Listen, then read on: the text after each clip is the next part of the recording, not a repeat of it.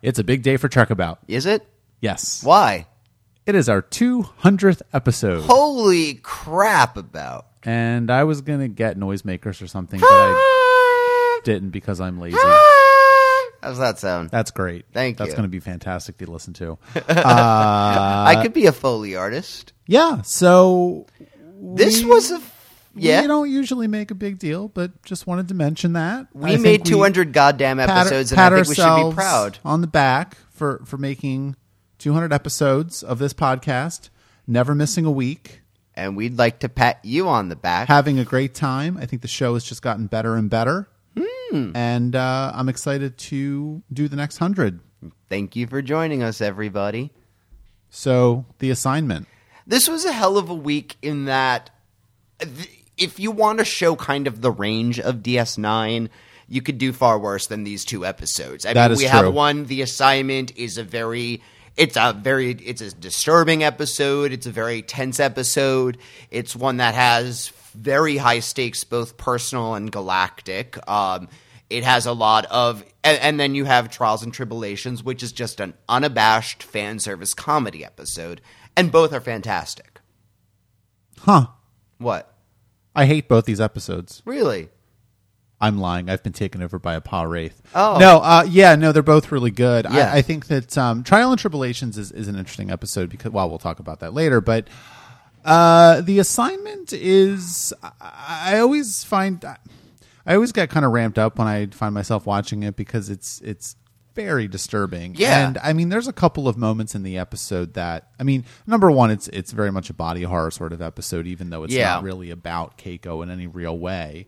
It's more about, I guess, the ways in which people can use each other, and the ways in which O'Brien will go to a lot of lengths, frankly. I mean, he kind of puts himself in this situation. You know, it's a Torture O'Brien episode, but he kind of puts himself in this situation in this episode because you kind of have to go with the conceit that he can't tell anyone, even though that doesn't necessarily make a ton of sense. Yeah, it's not like he could talk to... I mean, because he obviously eventually does come up with a plan to defeat the Pa Wraith, which works. You would think that he could at least... Which he gets from Rom. Of course. Though it's very... I guess my thing is there was a point where he could have told Sisko, like, look, you just need to trust me on this. Like... I'll explain everything in a half hour, and maybe that would, I don't know. Obviously, but yeah, you have to go with the conceit. This isn't something that it's something that you have to accept in order to have the full kind of horror of this episode. The scene with the party, for example, when. Again, you have Keiko, quote unquote, talking to all of these people, and especially with Jake. Oh, maybe you will meet a Pa, and like that. That's such a sinister bit. I mean, this is some really great acting from Mawson Chow. Yeah, in this episode, some of the best we've seen. Yeah, no, absolutely. I want to talk about O'Brien and Keiko and stuff, but I want to get the Pa Wraith stuff out of the way early because this is kind of a significant change, I think, to the Bajoran religion. Yeah. We had not heard about Pa Wraiths before this, so they're a new idea in the show. They're a new idea in the Bajoran religion, I guess. Yeah. And I don't know. How do you feel about this conception of a separate group of wormhole aliens that the other wormhole aliens threw out, and now they live on some caves in Bajor, and they're not really... People don't think they're real, but they're actually real, and they take someone out. Like what? Like on the one hand, it depends on what they're going to do with it. Because I mean, as everybody knows, I fucking hate energy beings, and this was a really good energy being villain in a lot of ways. Again, it was a very effective episode. Still, anytime you mention an energy being to me, it is kind of stupid. That said, I mean, if this is the only time the Pa Wraiths are even mentioned on the show, it's not. I'm shaking my head. Okay. So, and that's fine. I'm actually okay because we really haven't learned that much about the Bajoran religion, and we have had questions about it. And frankly, the idea of what exactly is the nature of these aliens that we're calling the prophets? We know that they are aliens that are outside time, and yes, so it can.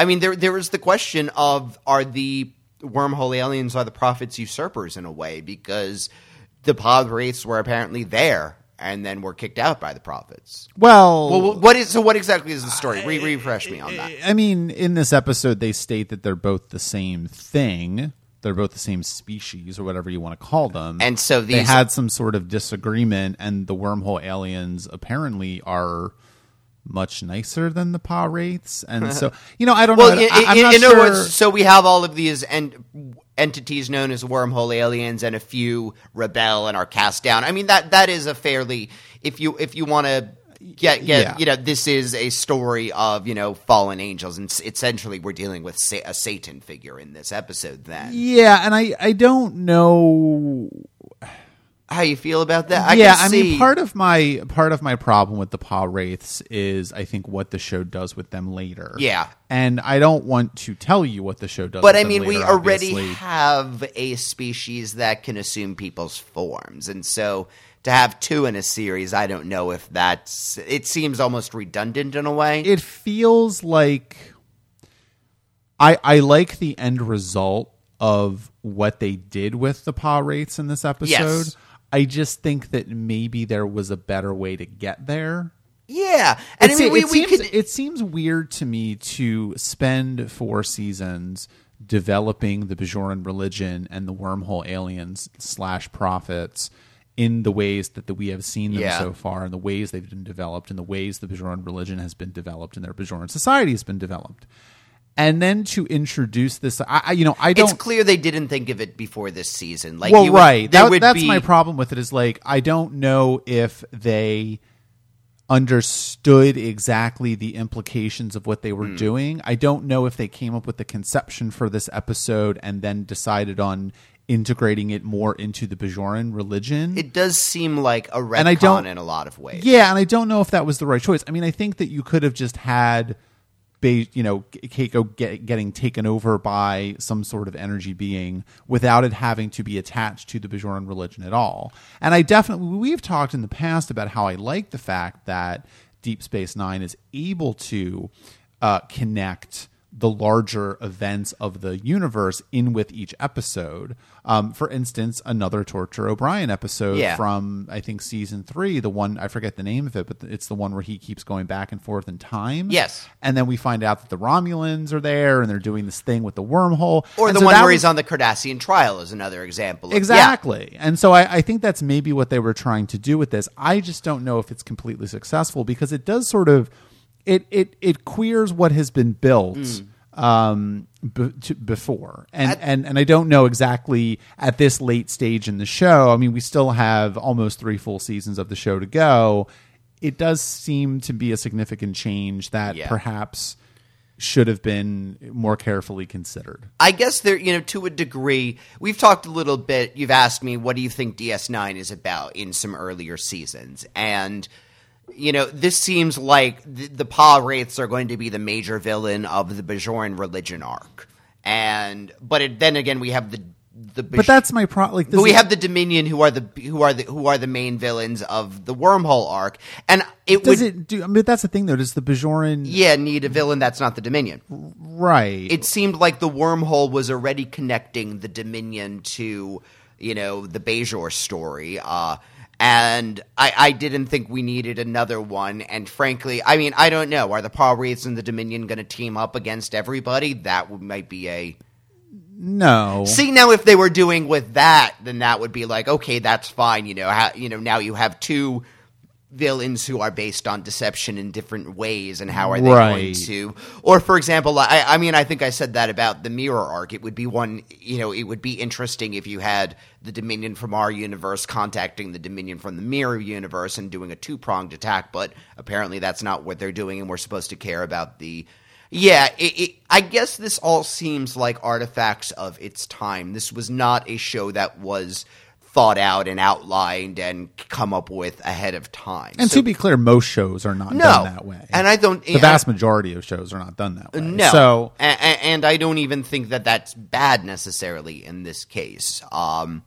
But still, I guess it in terms of what is DS9, it is a thing that we have to address at least. Yeah, I think so. And I think that it is such a fundamental change to our understanding of the Bajoran religion that apparently now there are, the same aliens that live in the wormhole that are on Bajor in these things called the Fire Caves. It's well understood that they're there, but people don't know if they're actually real. But then Keiko goes there and gets taken over by one of them, and no one has ever gone to the Fire Caves before. Is this the first time that the wormhole aliens have had this, or that the Pa-wraiths have had this idea? I was going to say, it might even be the first time that the Pa-wraiths have had this particular chance, because let's face it, most of the people who...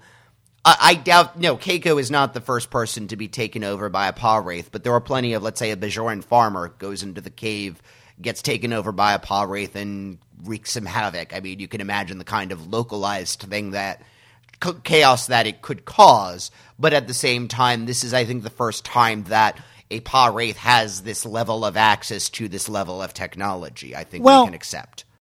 Yeah, and that's not even my main problem with the Pa-wraiths. I think really what it comes down to is the Bajoran religion as constructed so far on the show has been the discovery of the wormhole in the first episode of the series was a Bajor shattering event that fundamentally changed their understanding of their religion. Yeah. They had confirmation that the prophets existed. And of course, not that really changes anything, because the through line for the entire Bajoran arc has been that faith triumphs over proof, or whatever you want to say.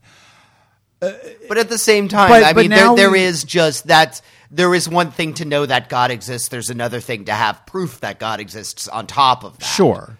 And that's my problem with it, is like, okay, that seemed to be a fundamental shift on their religion, but then we get this idea introduced, 4.5 years later that the Bajorans knew that there were these other things that were living in the fire caves, and even if no one really ever believed it, they kind of knew that they believed it. There were plenty of opportunities for Kira to mention it. It's strange. Yeah. It doesn't, it kind of undercuts the shock of discovering the wormhole in the Celestial Temple and the prophets in a way, because if the Pa-wraiths existed and everybody knows that they existed, then why are they so shocked that the prophets actually exist and the Celestial Temple is real? Maybe. I don't know. And I think it's, it's not that it's that big of a problem, but it's sort of, I don't know. It doesn't align 100% neatly, and it has to.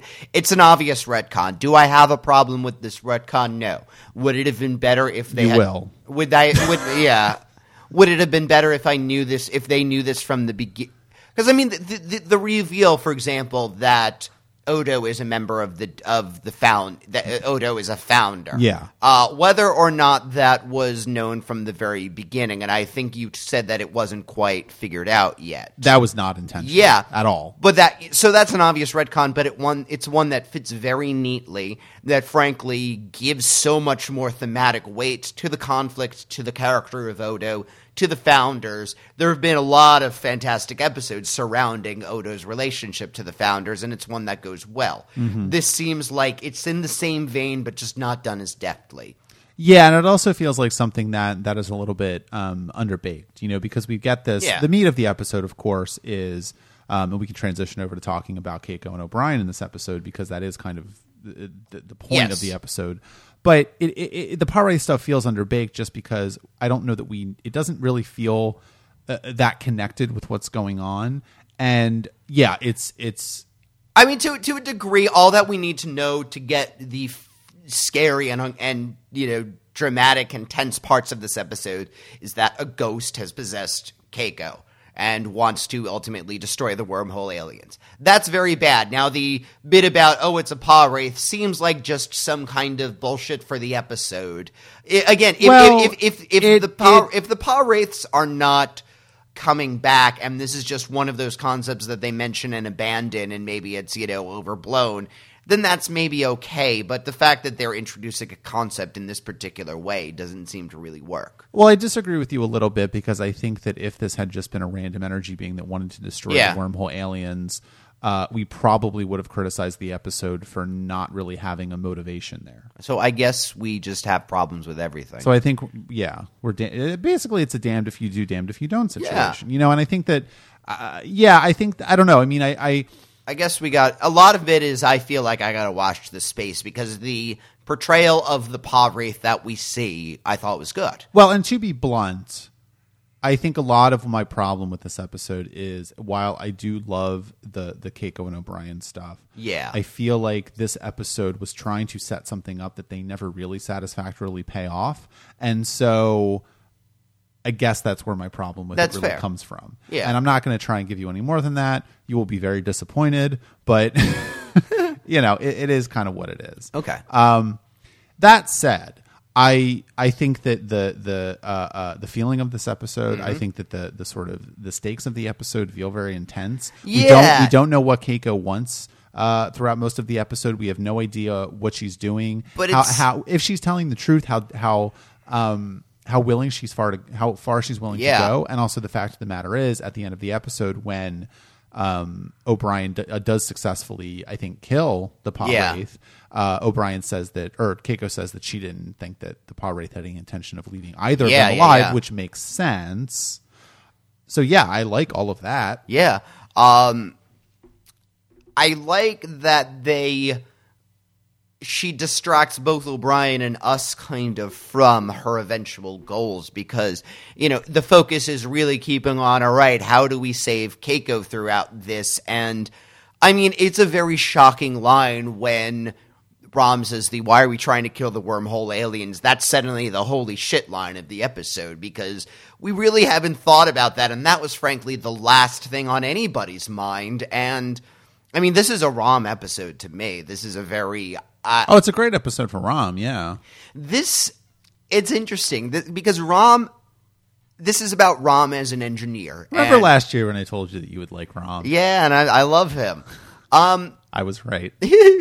I think it's interesting that Rom has almost his own version of the Scotty principle. Like, Rom acts a lot dumber than he is. There's that one bit when, he says to O'Brien, "Oh, you're going to have me play the idiot. Well, I'm Quark's brother. I know the role very well." Mm-hmm. If you watch him in the scenes when he's alone with O'Brien, even his voice when he's what with O'Brien? When he's alone with O'Brien. Oh, okay. What did you think? I thought you said when he was blown with O'Brien. I'm like, did I miss a scene? Mm-hmm. Anyway. Deep Throat 9. If his voice is even different. The scenes when he's first meeting his coworkers, what kind of we all drink Roctagino. Oh, that's such a sad scene. I know, but to a degree, and even more so when he's talking to Quark and, well, we're going to have French toast today. I mean, he is exaggerating what a dork he is, I think, so that way...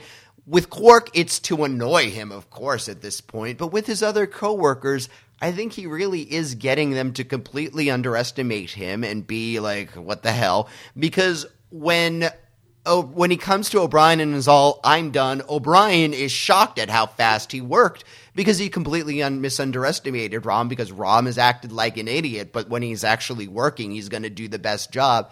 And it frankly makes him look even more clever than he is. I like that. Well, I think to a real degree you could make the argument that Rom is smarter than O'Brien. Yes.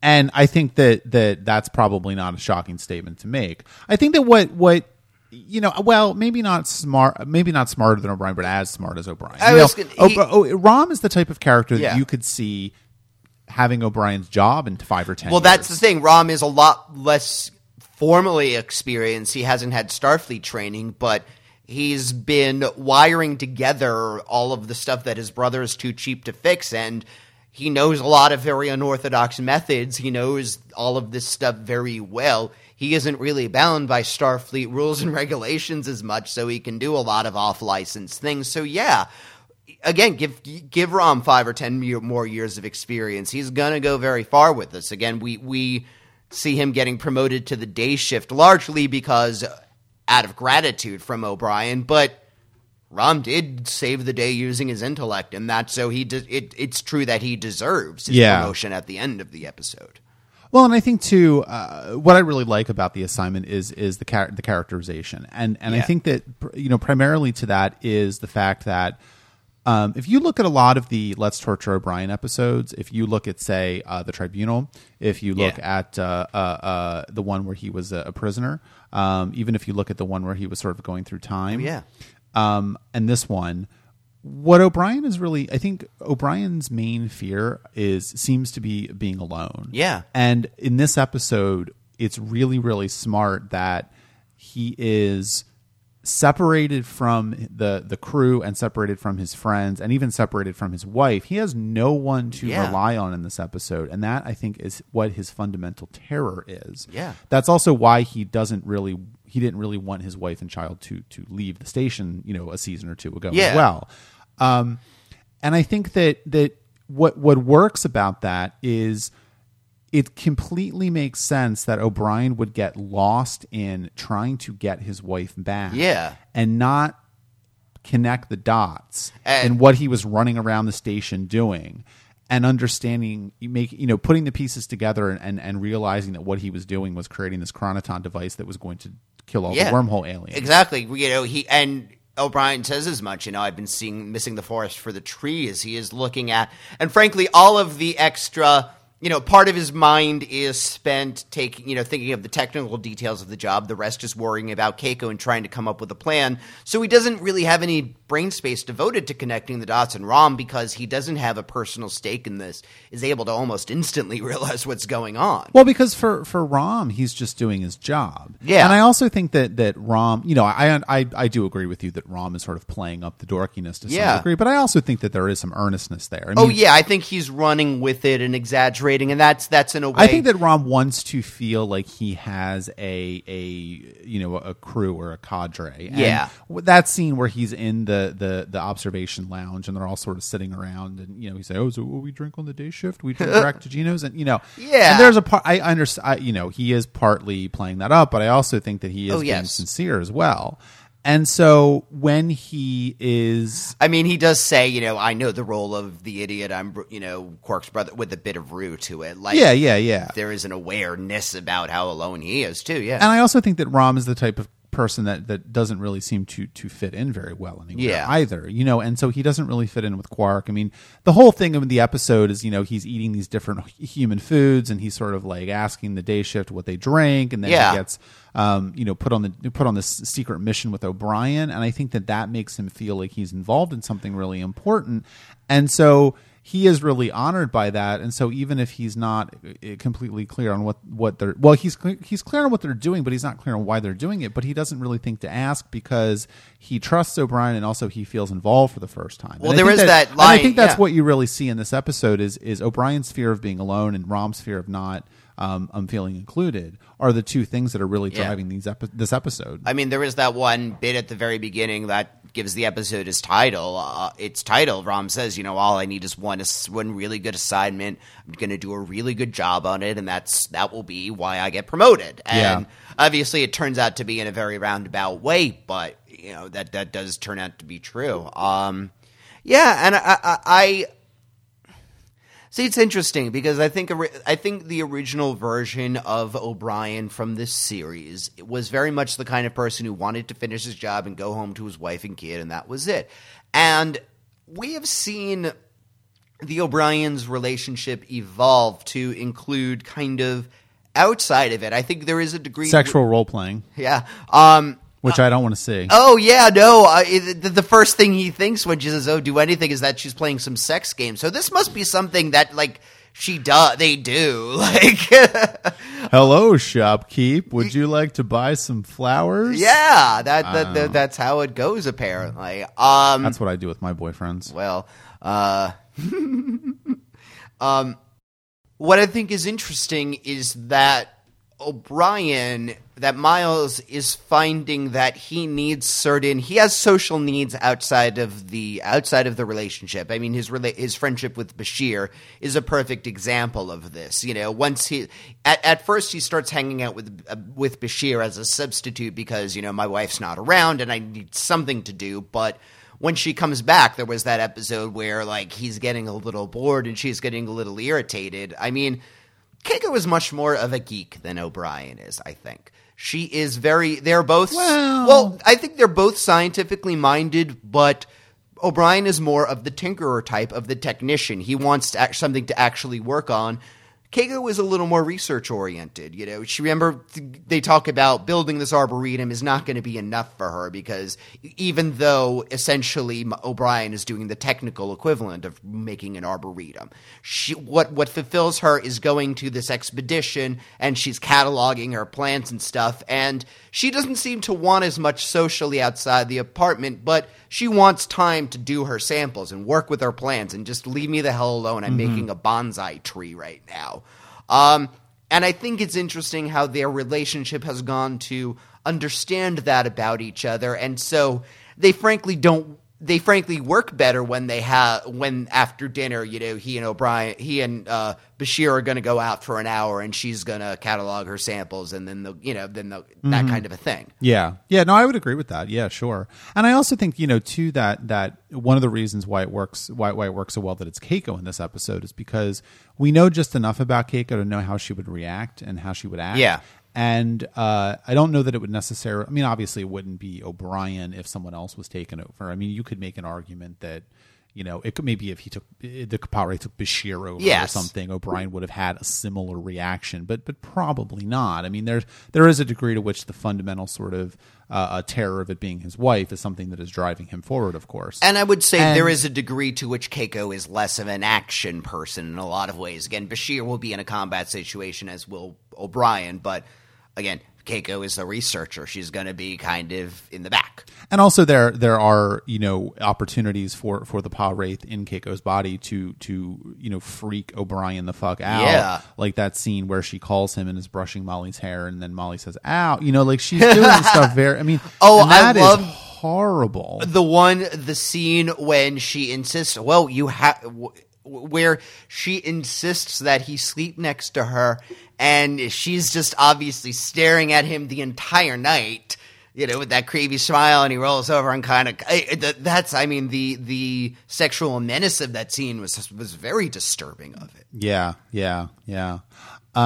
And then I guess the other thing, you know, maybe to talk about is Odo in this episode, because he doesn't have a lot to do, but I do like the fact that he's quietly competent in this episode. And I think that what is really nice about that, of course, is that he's gone through this very fundamental change and is now slowly starting to come around again. Although there are moments, again, the part where he doesn't realize he can be sucker punched yet, which, you know, O'Brien just gives him one punch and he's knocked out, which is not something that he could have done to the old Odo. That is true, yeah. There are these little weaknesses that Odo didn't necessarily have that, even though he hasn't quite compensated for. Maybe he's not going to leap on O'Brien and try to turn into something, but he doesn't think to protect his face. And what a nice face it is. Yeah. A couple other things I want to mention, maybe we can wrap this one up, is this is an episode that has sort of very weird, tiny moments in it. In the very beginning of the episode, Molly comes in from the hallway by herself. She's 4. What is she doing? Yeah, this isn't the Enterprise, it's DS9, but... Yeah, like, that's a little weird. Well, let's say she's allowed to play in this section of hallway. Sure. And then later on in the episode, O'Brien comes in with a plant to apologize for overwatering Keiko's bonsai tree and says, I have to get back to sickbay. I left a patient on the operating table. So Bashir left a patient on the operating table. No, that's his excuse to leave. I think it's very strange. Either way, it was strange. I was like, okay. But yeah, it was just kind of weird little moments like that, which I think add to the sort of off-kilter nature of what's going on. So I like it. Yeah. This was a great episode. Let's not go crazy, because Trials and Tribulations is a great episode. There can be 2 great episodes. Okay, that's fine. There can be 2 great episodes. So you knew nothing about this, right? No. The only thing I did know about this, I knew there was an episode where Worf comments on the differences with the forehead ridges and stuff like that, but I think because I told you that maybe in the May patron special, which you can listen to if you go to patreon.com/truckaboutshow and give us $5 a month. Really, what's it about? Klingons. Oh, but beyond that, no. This was really good. Again, it was an unabashed fan service episode. It was opportunities to see them in the old uniforms, opportunities to geek out over the part when Dax is geeking out over the old tricorder design and all of that. That is just, we want to see a close-up of an old tricorder. We want to see an old communicator, things like that. This is, in some ways, the episode does go out of its way to be standalone. They obviously knew that people would be watching this episode just because, it's 30th anniversary and they're doing a Tribbles episode. Yeah. People who wouldn't necessarily watch DS9. But at the same time, this is not I would not have had quite this reaction to it as I would before we had started this project. Oh, yeah, absolutely. No. And I think that, so it's interesting, they had a couple of different ideas for this. And so when Paramount came to them and said, hey, we want to do a 30th anniversary episode, the initial conception or the initial idea that Ira Steven Behr was to revisit Charlie X of all things. I think only because he knew that the actor was still around and they just decided not to do that. And Ronald D. Moore actually had a really interesting idea where he wanted to go back to the planet from A Piece of the Action, the gangster planet from TOS. Okay, because they do mention at the end, what's going to happen? They may want a piece of our action, Right, yeah. And what the idea was that it was going to, because they were very imitative, and so they what happened in that episode, I think it was episode 24 of Truck About, if you want to go way back and listen to it, that they found this book about gangsters in the 20th century in Chicago, and they constructed their whole society around it. And so the idea for the 30th anniversary episode that was going to be that when Spock and Kirk left, the planet had adopted the Federation as their new role models, and so it was going to be a commentary on Star Trek fandom, that would be a great way also to. You could just as easily show off the old sets and tech and stuff like that in uniforms. That would have been really cute too. That would have been really cute, but I think that I really like the idea to what they wanted to do. Of course, is they wanted to show the old crew interacting with the new crew. Which, frankly, was very new technology because they was sort of, I think, Forrest Gump was the first time that this was done, and that was only a couple years before this. I was going to say, no, it's very, this was, for the era and for television, this was obviously a very technically impressive episode. It's very well done. Yeah. I mean, I don't know. The only bit that doesn't entirely work is Sisko talking with Kirk at the very end. But other than that, I think it works okay. But that was mostly compared to the rest of the episode where, it's very obvious that he and Captain Kirk are not really interacting, that we're dealing with, cutting back and forth. The others, because they almost go out of their way to avoid conversations and stuff, work more subtly. Yeah, or the scene where Dax is in the background on the bridge and she just gives that little look for a second. That kind of thing Things works. like that. I think I don't know how well it would hold up if DS9 it was ever remastered for HD, and it really should be. Hello, CBS television. We're still waiting for DS9 in HD. I just need to beat that drum every once in a while. But yeah, the actual technical stuff that they pull off in this episode, they do such a good job with it. Even to things like where they do the lineup where Kirk is berating all of them, and you can't really tell, and it's very, very masterfully done. I don't know how they afforded it. This must have been a very expensive episode to do. They got a bunch of budget because of the 30th anniversary. That they just released the budget through this. Yeah. Not only because of the special effects, but also because of, they really, if you think back to Relics, right, from the 6th season of TNG, they didn't build an entire bridge set. They only built a section of it because they couldn't afford to. They didn't build any other thing. They really had to work hard and find a lot of money in the budget to do even that one scene with Scotty and Picard on the bridge of the USS Enterprise, the original one. And you're giving me a blank look like you don't remember that episode. Oh, now I remember it. Okay. It's that was a really good episode. How do you not remember this episode? Yeah. But I don't remember titles. You know that. They really went above and beyond the Call of Duty in this episode. They built a section of hallway. I'm assuming they used the same bridge that they built for the TNG episode.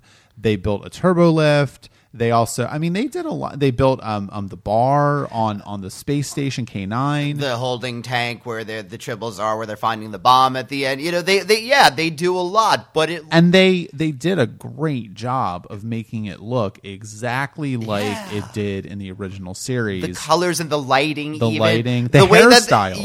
Again, they all looked wonderful in the costumes. I thought it was great. The only one thing that, of course, is different, and this is something that I never noticed until I read this on Memory Alpha, but I actually kind of agree with this. Now that I've read this, I can't really get this out of my head, is that Ronald D. Moore, the one thing that he always regretted about this episode was that they couldn't make an entirely new score that was more in line with the original series, because it is very sort of like, mid-90s Star Trek music and not mid-60s Star Trek music. But I'm surprised they didn't just remix the original. They ran out of money and they couldn't do it, so that that's fine. But if they had to compromise on one thing, the soundtrack is a fine thing. Because absolutely. I mean, there is a degree to which we could talk about the plot of it, but again, even the plot is frothy. But I like that there is this Bureau of Temporal Investigation. Yeah, I want to talk about that because this is really the first time that this has ever been mentioned. It's a nice bureaucratic touch, and I'm fine. It's a good X-Files. It's a good X-Files reference because the name of the guys is Luxley and something. Dulmer and Luxley. They're plays on Mulder and Scully from the X-Files. They're very funny. They are characters that we've never really seen in Star Trek before. They don't. It's interesting because now that you say X-Files, it does make complete sense. They don't entirely necessarily fit in Star Trek, but for this episode, I don't care. Like, this episode is a party in a lot of ways. In that it doesn't have to 100% follow the rules because this is a straight up comedy episode. There isn't really any tension to it. Even given that it's told in a flashback, we know that everyone gets out okay. Yeah. We know that they're not going to ruin the timeline. We know that, Kirk is not going to get killed by a Tribble blowing up, but and I love the fact that because in the original episode, The Trouble with Tribbles, when Kirk has all the Tribbles fall on his head, like every few seconds there's like another Tribble falling for some reason, and they give a reason in this episode, which is that Sisko and Dax are throwing Tribbles. It's really cute. They did a really good job. This in some ways reminds me of what they did with the Menagerie, because it's because the Menagerie was a very clever use of already done footage edited together in a way to give it a completely different context and to tell another story alongside it. Obviously, the technical abilities in this episode were much more well done, but it is the sort of thing, all the technology in the world is not going to help it if you don't have good writing, supporting it. And the fact that, every actor who is involved in this is having a great time with it, too. This was just a very fun episode. Yeah, and I like the fact that all the characters, of course, do get a chance to really shine. Of course, we don't see Kira because she's pregnant, and also she wouldn't really have any sort of I assume interest or sort of historical fascination with this. But the rest of the characters obviously do. I assume at this particular point, Nana Visitor is having the baby in real life, so that's because this trip to Bajor was obviously to get her off the set for the last couple of weeks. Well, she was in the episode. Was she? Yeah. Oh. Yeah, she was on the Defiant. Oh. So no, she was there. She was not having the baby. Then. Yeah, exactly. You need to pay better attention, Richard. I like the fact that Dax, of course, is geeking out over all of this stuff because she remembers. Oh, the scene where she's like, "Oh, he's so handsome, his eyes." Yes, well, Kirk was no, I mean Spock.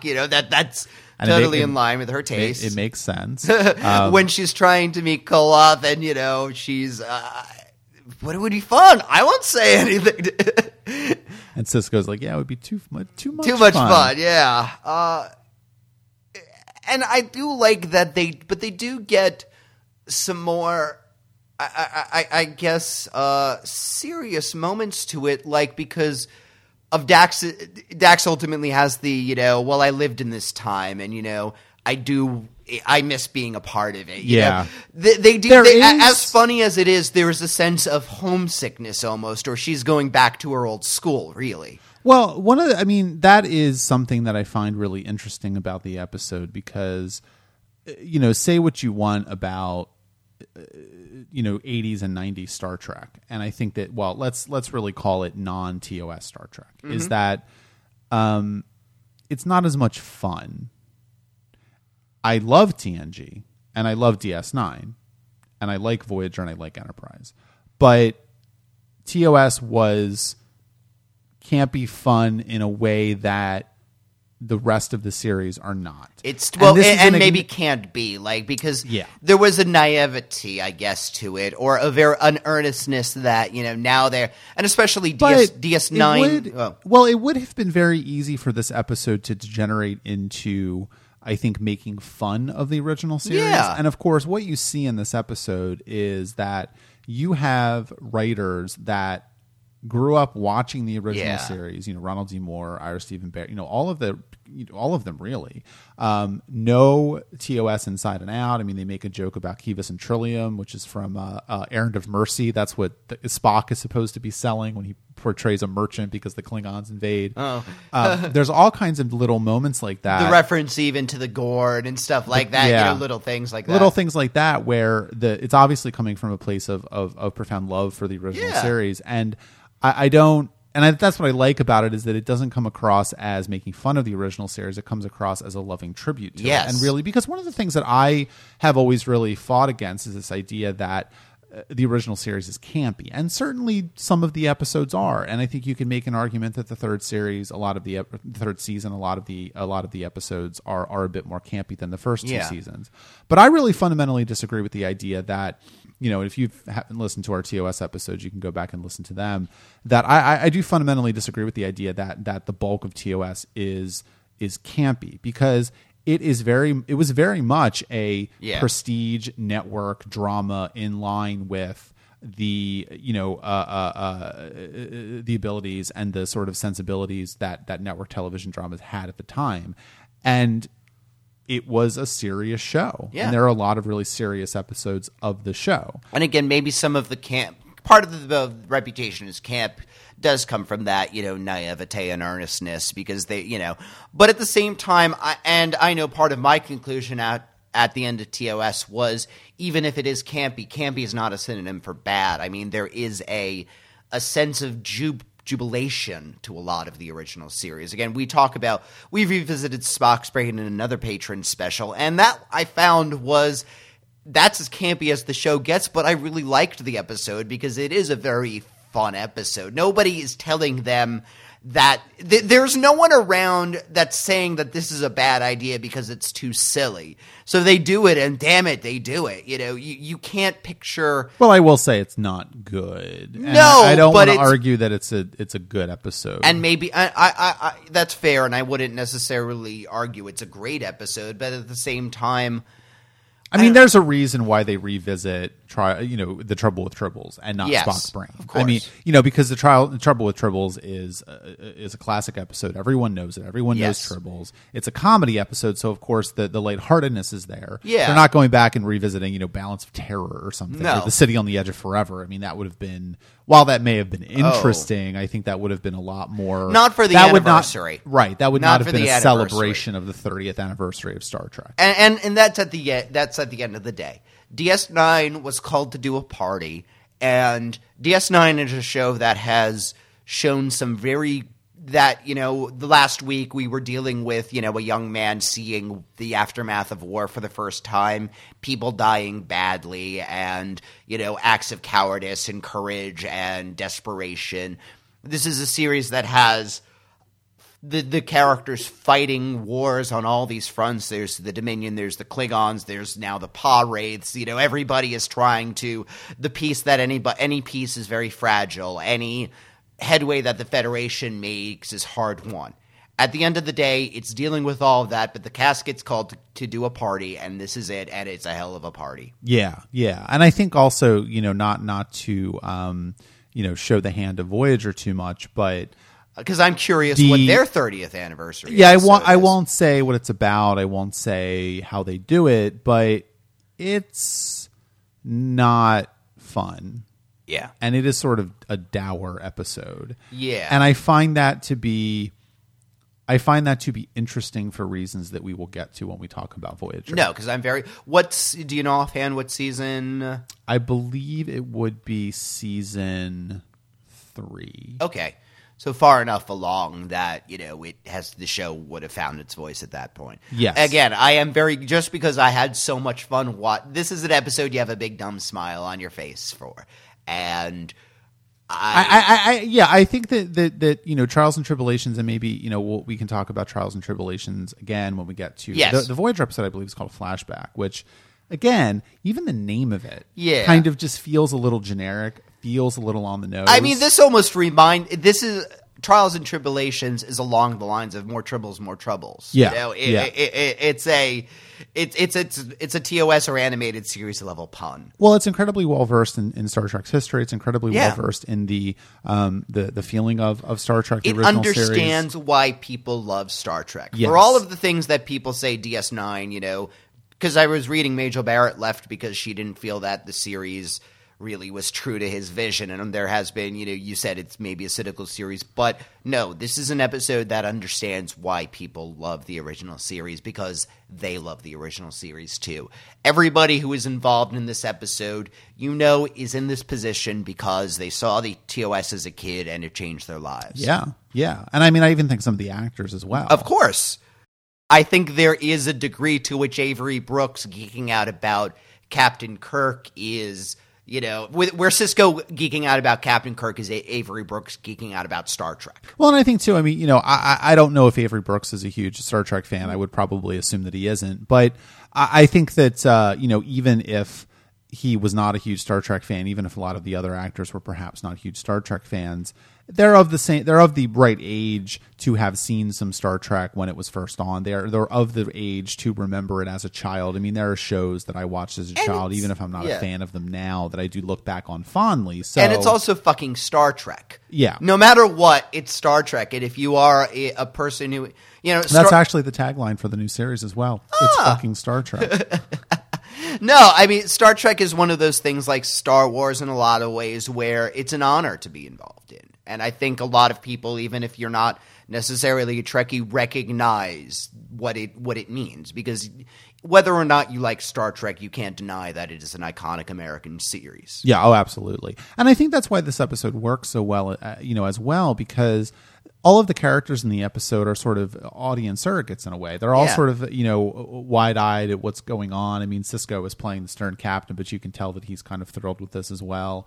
Odo is just sitting at a bar, like getting drunk. He finds the tribble, and again, that's interesting that, he's human. I think this time last year, Odo would not have found the tribble so pleasing, but right. It's another march on his, another line on his march towards really understanding.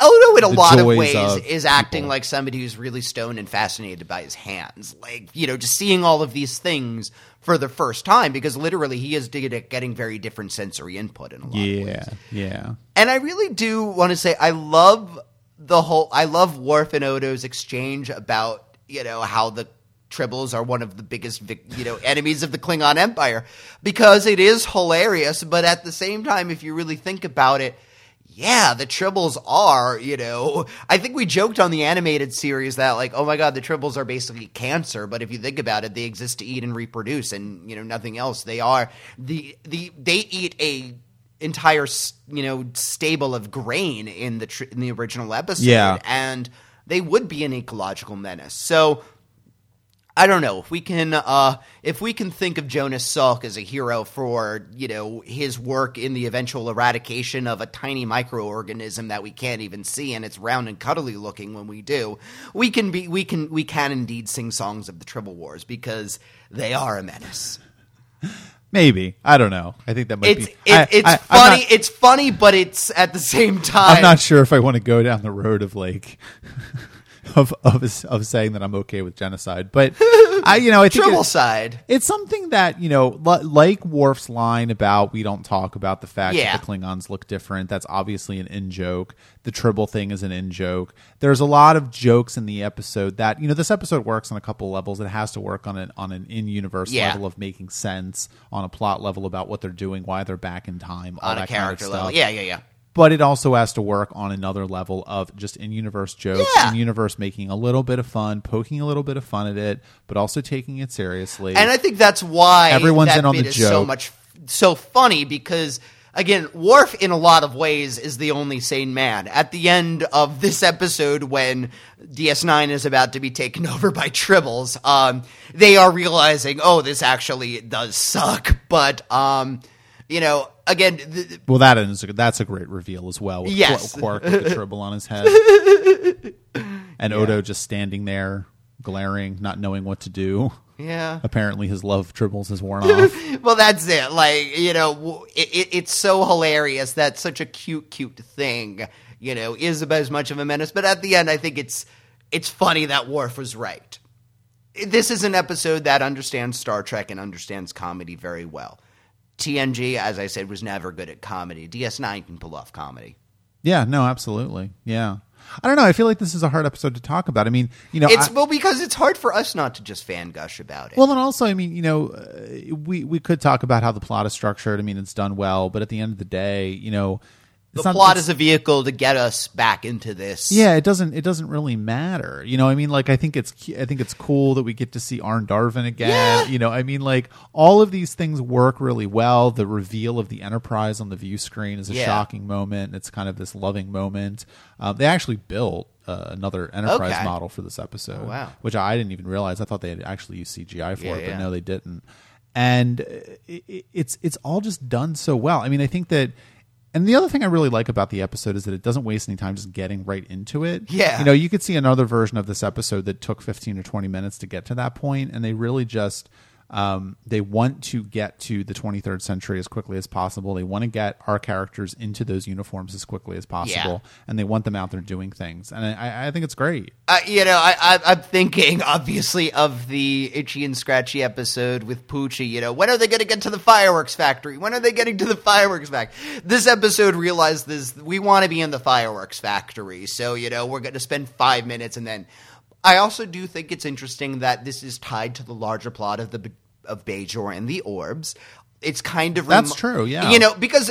At this point, there are, and this is part of the joke of, that the temporal investigations, make it. But there are any number of ways that they can go back in time at this point. They could make it up. They could come up with anything. The fact that they're doing very specifically this way, they want us to remember that the orbs are a thing in play. Based on the fact that we have the Pa-wraiths and the orbs, obviously, I think we're going to be moving into more of the Bajor plot line. Mm-hmm, mm-hmm. So I think that this episode uses its elements in a lot of ways, that the Bajoran Prophets is a reminder of the larger arc, a foreshadowing of what's to come, and just a nice little in-joke and just a MacGuffin in its own way, too. It's a very Deep Space Nine episode. Yes. I mean, it's obviously, like you said at the very beginning of this conversation, it is built and constructed so that anybody can come in and watch it without knowing anything about Deep Space Nine. But at the same time,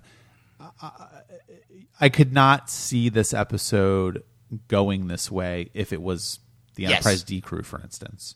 It would have been a very different episode. It would have been much more serious. I don't think it would have been as funny. It would not have been as much of a celebration.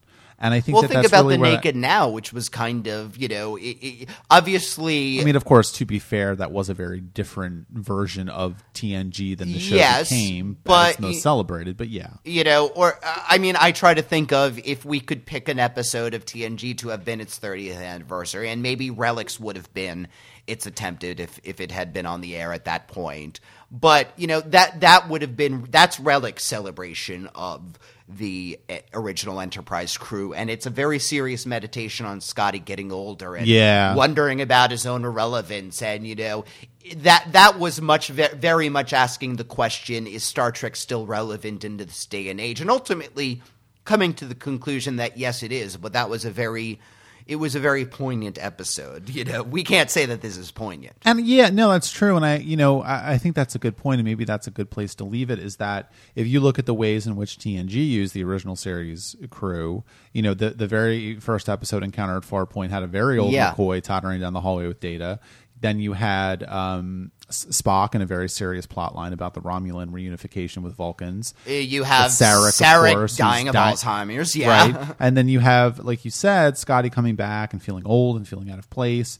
That's a very different use of those characters. And I think in DS9, they don't really use those characters at all. I mean, they mention Kirk maybe once before, and they sort of use the Klingons from the original series, but those are kind of references that even went over your head when we talked about Blood Oath in the second season. And they are just secondary characters, and they don't have to be characters we've already seen before. That seemed more like, hey, the actors are still alive, this could be cute. And that's another reason I think why this episode works so well, is that it's not these characters in the present day. Yeah. It's these characters as we remember them in their prime. And that works really well for I think the feeling and the tone that this episode is trying to go for. There's a little hero worship there because it's goddamn Captain Kirk. Like, we all think Captain Kirk is the coolest no matter what. And this episode acknowledges that, and I don't know, it celebrates that, makes that okay, normalizes that in a way, and says, like,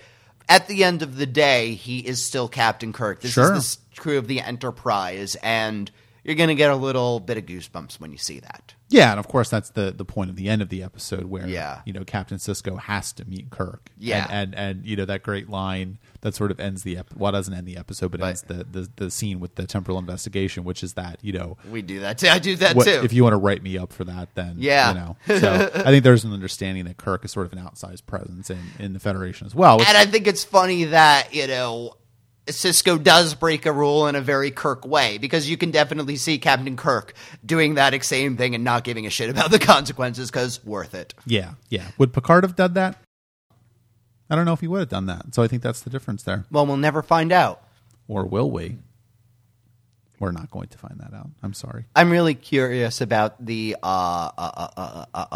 new Star Trek's 50th anniversary episode. Well, it won't have one. Because it won't be on the air until 2017. Oh, but maybe 50... Nope. Not happening. Damn you. Maybe we'll get... 52nd anniversary? A 60th anniversary episode in... We won't. 2026. They can just do it and no one will care. The show is still on. I don't know. The 30th anniversary of Spock's brain. That was 68, right? Oh, God. The mid-90s was such a great time to be a Star Trek fan. There's so much going on. And it's been a rough time. But we're getting back to it. Let's hope. Be optimistic. All right. Well, if you have any thoughts on either one of the episodes we just discussed, please leave a comment on the post for this episode, this 200th episode of Trek About at trekaboutshow.com. Please check out our Patreon, patreon.com/trekaboutshow, where you can find things like our patron special for the month of July, which is coming up next week, which is actually going to be about 3 characters, Spock, Data, and Odo. We're going to be kind of comparing and contrasting and discussing the differences in the 3 characters that try and be human or try and comment on humanity as much as possible. So if you would like to listen to that, just head over to patreon.com/trekaboutshow. Our social media username where you can find us on Facebook, Twitter, and Instagram is TrekAboutShow. And of course, as always, please leave us an iTunes review if you have not done so. We would very much appreciate it, and we may even read it on the show. We probably will read it on the show. Probably. Next week, we're going to be continuing our discussion of the 5th season of Deep Space Nine. It's going by too fast. We're going to be talking about Let He Who Is Without Sin. These episode titles are getting real pretentious, I'm just saying. And Things Past. That's pretty pretentious, too.